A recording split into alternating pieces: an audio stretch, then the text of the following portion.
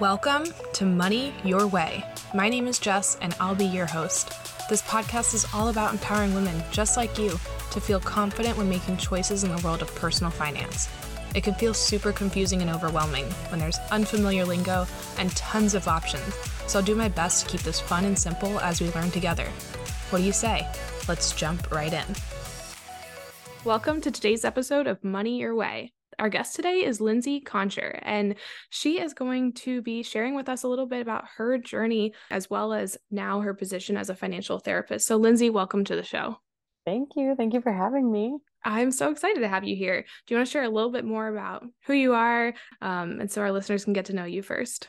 Yeah, totally. Yeah. So I became a clinical social worker. I got my master's in social work in 2019. And then shortly after that, my husband and I got married. And shortly after that, a pandemic happened. And 3 weeks before the pandemic hit, I found out I was pregnant. So it was kind of a whirlwind into motherhood. Having a pandemic baby was interesting. And now she is 2.5, almost 3, and I have a baby. And I slowly through motherhood is like, as you're experiencing and probably going to soon experience more of, is there's so much fun and beauty in it. And there's so much transition and identity crises and all these different things because I knew I was like, I want to stay home with my kids, but I want to have a flexible career. Like I'm also like very purpose driven, and I really like my purpose is bigger than just my children. Like they are obviously a huge reason for my why and things, but I also have my own identity that I really want to make sure that I don't lose among the whole motherhood thing. So when I had my son, he's almost 9 months. And so when he was just a couple months old, I learned about financial social work. And so, as I said, I'm a social worker by trade. And so then I was like, this is it. I've always been so interested in finances. I think that in therapy settings in general, people still don't talk about money. They still are really, there's a lot of guilt and shame and embarrassment around money. And so I am so interested in having more of those conversations, like what money is and means and can do and the opportunities that it holds and all this different stuff. And so I then became a licensed or a certified financial social worker and coach. And so, yeah, now I'm here doing it, and it's been super fun taking on clients and chatting with people about it. So I'm mostly, I say, a mom by day and a financial coach by night and weekends. Yeah, because you're working around other people's, work schedules and all of that. That's Totally. awesome. And for, anyone listening, me and you connected over a virtual meeting through the Brave Space, which is like a Charlotte meetup for a lot of go-getter women.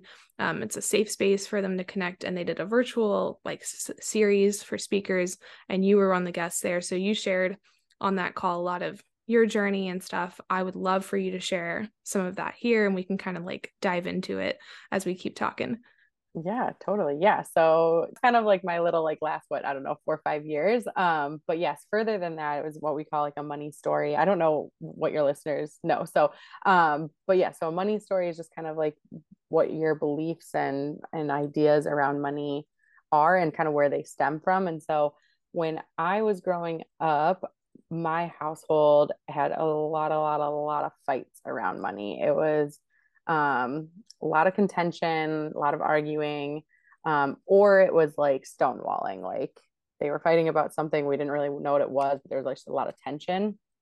And ultimately, finances are a big reason, whatever led to my parents' divorce. And then that was a 3 year long process from the day they filed, from the day they finalized, was over 3 years. And so it was a very long, drawn out, petty divorce. And so much of it was around money, like who gets this stupid iron, like that dumb. Um, and so I have like a lot of money memories that are just really negative. And so then when I kind of internalize that, like, oh, maybe money is bad, or money makes you bad, or money doesn't grow on trees, or like all these, dumb sayings that we hear growing up. And then finally, yeah, in my early 20s, I was kind of like, what if money actually gives me options? Like I was working as a college student working, and I was like, no, like it doesn't have to be so bad, like we can figure this out. And so then I just got really interested in it and started kind of learning everything I could about it. And fast forward a decade, and here I am, like, money is amazing and everyone should talk about it. And it's great. And so when you were like deciding to start learning and do all that on your own, were you going to podcasts? Were you going to books? Were you mainly searching on Google? Like, what was your source of most of that information? Because I think that can also be overwhelming. Yeah, no, it definitely is overwhelming for sure. The first person that I saw was Dave Ramsey. And I think when I started learning about it, because he pops up everywhere. Like you type in money and it's like Dave Ramsey, right? Like, so he's kind of the first person that people see.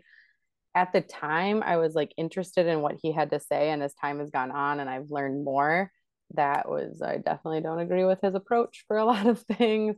Um, but I really like audiobooks. Those are kind of my go-to with um well, especially at the start, that was a lot of my go-to. So there's definitely other resources that maybe you could link. But like I Will Teach You to Get Rich or Be Rich or whatever, the Netflix show.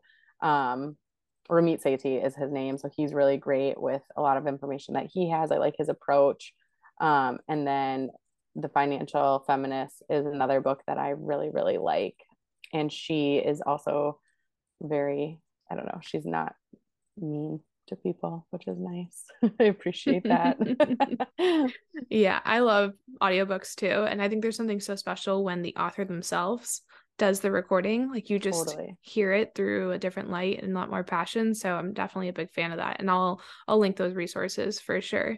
So I want to ask you, as you kept learning, I mean, now you're married and all of that, Yeah. did you like include any of your conversations through like the dating world? Because one of the things I think about is the first interview I did for this podcast, my guest talked about how when she went on the first date with her at that time boyfriend, like she asked, like, what's your credit score? And had this like a list of questions. And I mean, I love that because she has completely removed the taboo from the money conversation. But what did that look like for you in a relationship?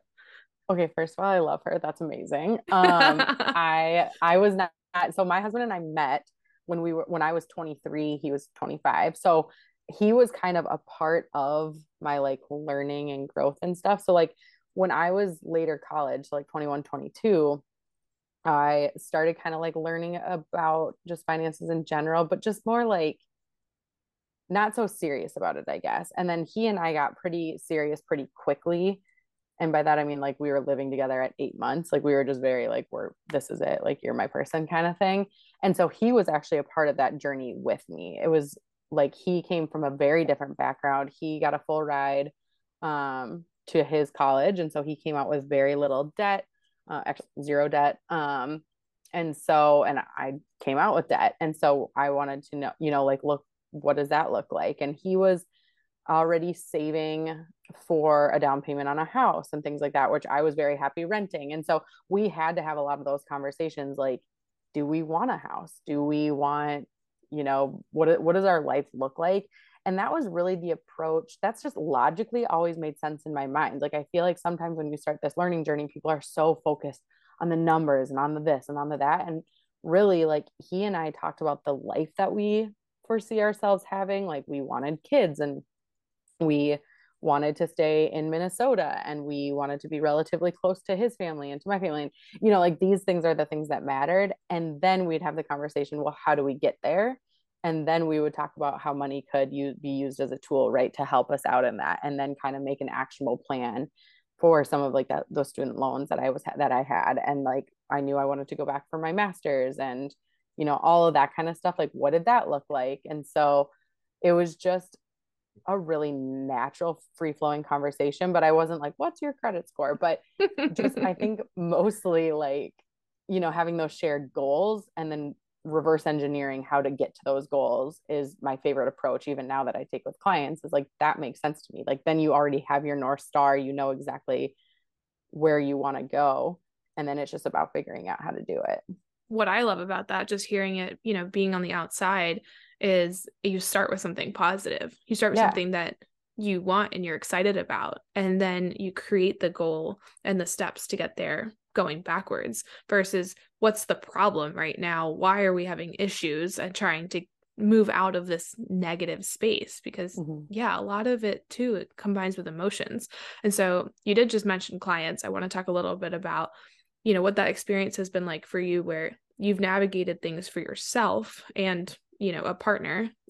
How has that been, hearing some of the, let's see, like therapy sessions with your clients around money, in the ways that they relate to you and other ways that you're like, oh, I wasn't expecting this to come up, and I've had to professionally navigate how to support this person? Yeah, no, that's a really good question. I think a lot of different things have come up, and it's simply because every person's experience with money is different, right? Like, even if you were born in the exact same year, experience the exact same recessions, experience the exact same pandemic, it was still experienced differently. Like, there's just no way to like that it wasn't. So like, there's so many blanket statements like floating around the internet right now, like this is what you need to do. And it's like, okay, some of that can be generalized. But what I found to be true across the board with every single client that I have is, even if you are making, I have clients that are making like $30,000, and I have clients that are making more than $300,000 a year. It's just depends on, and then they have different struggles in that, like it's very different. And what's interesting is so many people have this mindset like, well, if I make more money, then that will take away all my problems. And the reality is, like, that's just not how it works. Like, the more money you have, like, your spending habits are going to continue being, quote unquote, a problem, if that's the problem that you're working towards, right? If you're like, say you're making, for sake of ease, $50,000, but you're spending incessantly, that's just going to happen whether you have $100,000, $150,000, or more. Like, it doesn't matter. Your habits are what your habits are. And so that's been really interesting. I guess my approach is just very cohesive. Like, we're working on stuff together. And so I don't know if there's been any, like, because I don't really necessarily give advice on things. Like, I just kind of like educate, like, if we need to turn to the numbers, we will, but mostly like asking broader questions of like, well, what do you think about that? Do you think that number is a good number for, maybe a contract that somebody's received? Like, okay, does that feel fair to you? If so, why? If not, why? Things like that. So I really like to try and take a client-centered, strengths-based approach to let them kind of navigate their own journey, but ask the important questions to make sure they're understanding, like, exactly what they're going through. Does that make sense? I don't know if that Yeah, no, answers it your does. And question. I think, what you're bringing up from that is people aren't asking these questions of themselves on their own. Like, Right. if you're in a, call it, healthy financial state for yourself, you're probably going to be having these conversations in your own head because it's a happy thought. It's something that you enjoy thinking about, you feel good about. And so you're not going to run away from that. But I'm hearing now, like, if there's some sort of struggle behind it, or a mindset that impacts the way that it's perceived, then you're just going to avoid it, or some people might, right? And so you're kind of that safe space for them to have the conversation, to think through it. Does that align with what you're saying? Yeah, absolutely. Yeah, exactly.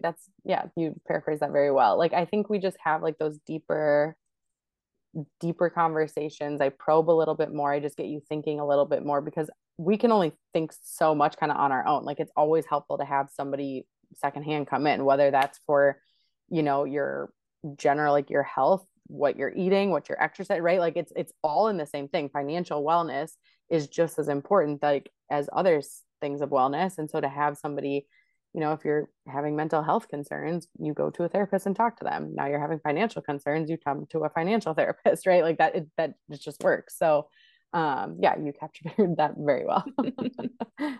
What would you say, like, how have you seen that people's financial health impacts other areas of their life? Such a good question. And in every single area. I'm actually putting together a presentation on this right now. So it's funny you asked this, but literally, like, there are the emotional toll. Like, there was a survey that just came out, and I can link it to you so you can put in the show notes too if you want. But 90% of people report finances being impacting their stress negatively in their life. It is the number one stressor in America because it literally seeps into every single aspect of your life. There's no way to differentiate it, right? It's like your health, your money, and if you have kids are the three things that impact every single decision you make. Your health, right? Like, am I healthy enough to do X, Y, or Z? Am I in the financial place where I can do X, Y, or Z? And your kids, like, do I need a babysitter? Are they coming with me? Right? Like Right. that's As just long a as thing. you're still the one that's keeping them alive, like if your kids are in that age, right? Because Yeah. if you have kids and they're grown, that's probably not as relevant. But maybe it is Right. for different questions on what does this mean for what I leave for my kids, talking about estate planning and stuff, which is another Exactly. fun conversation. Totally Fun. is. We're doing that right now. But yeah, so I think, I mean, from like an emotional standpoint, if you are under debt, whether it's $2,000 of debt or, $20,000 of debt or more, it feels suffocating, right? Like your whole body is every choice you make, like, should I go get this Starbucks? Should I, be price comparing all of the things at the grocery store, or should I do this DoorDash, or, all this stuff. And it can feel so heavy. We know that people lose sleep based on financial stress a lot. And there's like physical things too, like increased blood pressure. So like it literally impacts every single thing, and more so than you realize. Like, it's really interesting talking to other therapists, just like generalists, that their client comes in and they're like, oh, I'm sleeping really poorly, I'm doing this, my husband and I are fighting, or whatever, and they will talk about every single other thing other than the money.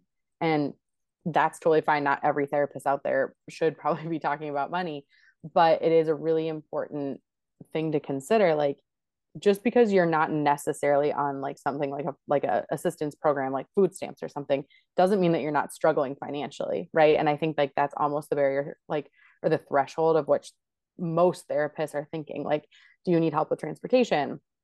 Do you need food assistance? Do you need housing assistance? All of those are really important for a lot of people, but unless you like need those things, they kind of like assume that money's fine. And I'm like, whoa, wait, that's not how it works. Like student loans are kicking in, like that's really, really stressful for a lot of people. Like there's just a lot more to it than kind of like the basic needs, Yeah. you know? Well, that made me think of something else because you talked about kind of the perception from someone Mm-hmm. else of another person's finances. And Mm-hmm. kind of want to hear your take on how do you think social media is impacting people's stress around money? Because I mean, I don't want to like go too much into what I think you're going to say, but the whole keeping up with the Joneses thing and highlight reels is something that really 20 years ago that other generation didn't have to deal with in the same way. I mean, it was more so just the physical things, right? What car Mm-hmm. they drove into work and what suit brand name they were wearing. But now we have so much stuff that can just be made up. Mm-hmm. So kind of want to hear you talk about that. I could talk about this for hours, but I will keep it fairly concise. I write this in my book. Like, we are not only keeping up with the Joneses, but we're keeping up with the Kardashians, and we're keeping up with every other person that we see in the world because it is at our fingertips, right? So it's really, really hard. And social media, you are the consumer, right? So there's targeted ads that are so easy. 2 clicks later, you have hundreds of dollars worth of stuff in your cart, and you can buy it and it can be at your doorstep in less than 48 hours. Like, we just live in a much faster world. And so it's done that way specifically because it is literally harder for you to not click the button because you actively have to think, oh no, I shouldn't do this, and this is why, and whatever. And it is way easier to go click, click, click and have it at your doorstep, right? So a couple of things on that. One, I made a couple of reels over the past few weeks about this stuff. Like, my family, we don't have Amazon Prime because it was too easy to just buy whatever we wanted whenever we wanted. Now we're a little bit more intentional with it, and that's our primary reason for not having Prime. I don't, if you have it, fine. Like, I don't, that's totally your choice. For us, it was just like we were too impulsive with it. So that was a way to like curb spending for us, and it's been great. Well, and now with everyone having like their own, Alexa around the house and stuff, I remember Yes. in the early days of Prime there was a story that came out of like a kid who had ordered something through the Alexa. I think it was like a huge dollhouse or something. And the mom's like, what the heck is this? And the kid's like, oh, thanks. Like, that has no connection between like how things happen. They just talk to the thing on the counter and it shows up and Right. makes me happy. Anyway, Right. sorry. I didn't mean to interrupt. No, I love that. No, it's so true. Even like that's because we're really conscious about how we're like teaching money to our children. Obviously, our 9-month-old is, not less of our concern, but like my daughter, when she's at the store, I want her to pay. And so we'll work on giving her cash and letting her understand what that is, because that is part of the problem, right? Is people can be so disconnected from their money because it's all virtual, it's all online, it's so simple to do that. So that, no, that's actually such a great story. The other thing that I think is there's this thing in psychology called the mere exposure effect. And all it means is like when you are merely exposed to something over and over and over, you start thinking like, oh, I think I like that. And that is exactly how fashion works in general, right? Is like, maybe I don't like this specific, I always use the example of bucket hats because I freaking hate bucket hats, but people wear them all the time. And I'm like, do people actually think they're cute? I'm so confused.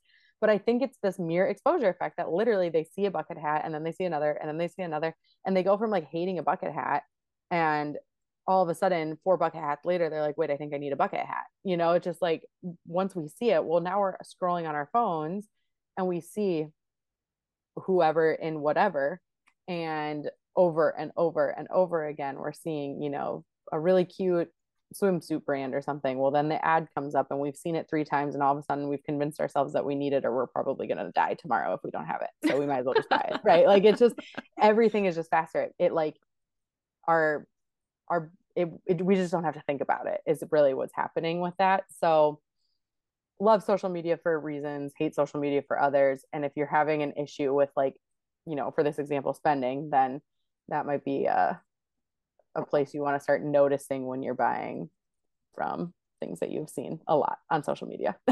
Yeah, no, I love all of that. So you mentioned your book. Go ahead and give a quick little overview of what that is. I love helping to plug and support, women entrepreneurs. Thank you. Yes, I wrote a book. It is called I Got 99 Coping Skills and Being a Bitch Ain't One.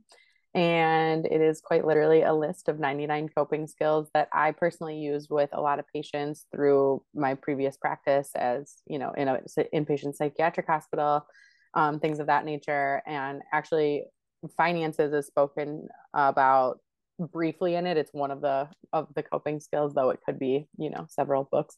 I Yeah. think that's a sign.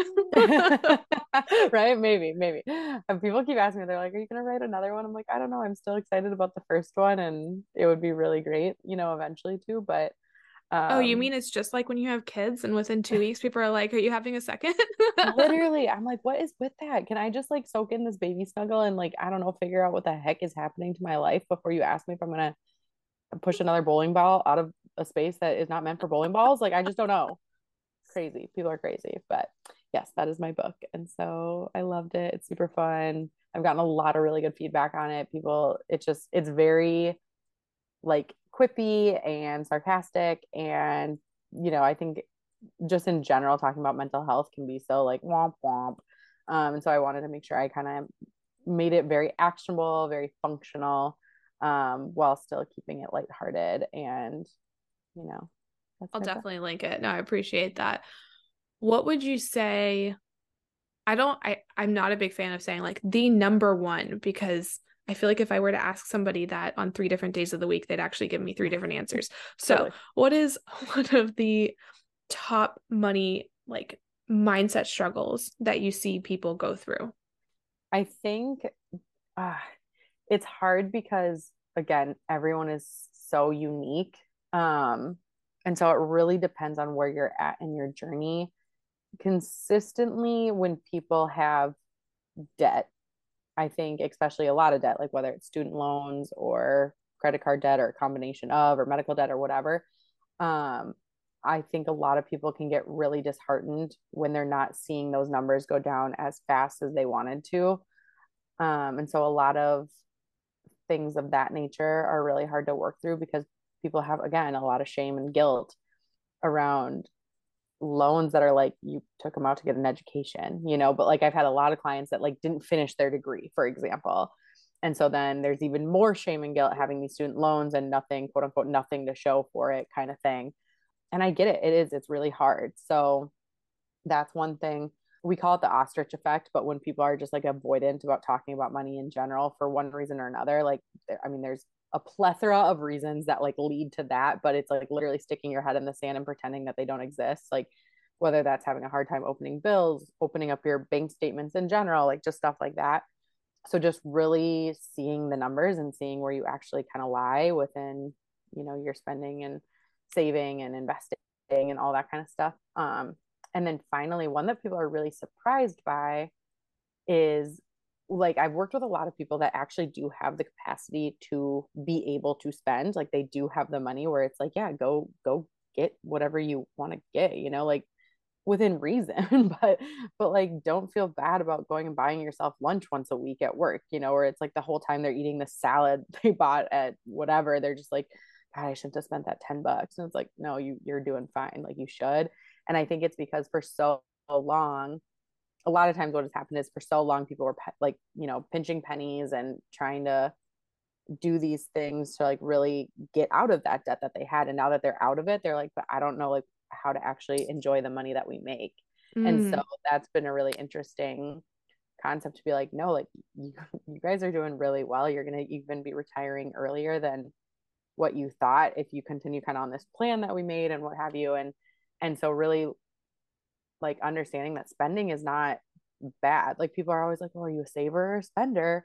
And people assume that being a saver is like a good thing. And like the reality is like everyone spends and everyone should be saving, like that's just everyone is both. And so there's not a bad thing to spend on so long as your ducks are kind of in a row and you're kind of making the steps towards your bigger, greater goals, then good. Yeah, get the things that bring you joy and don't feel badly about buying them. So that's a whole nother mindset change that I've worked with a lot of people on too. That's really interesting. You did mention medical debt, and I wanted you to kind of share a little bit if you're open to it. Yeah. We had talked quickly since I have like, I don't know if she's still in the newborn phase. She's 8 weeks.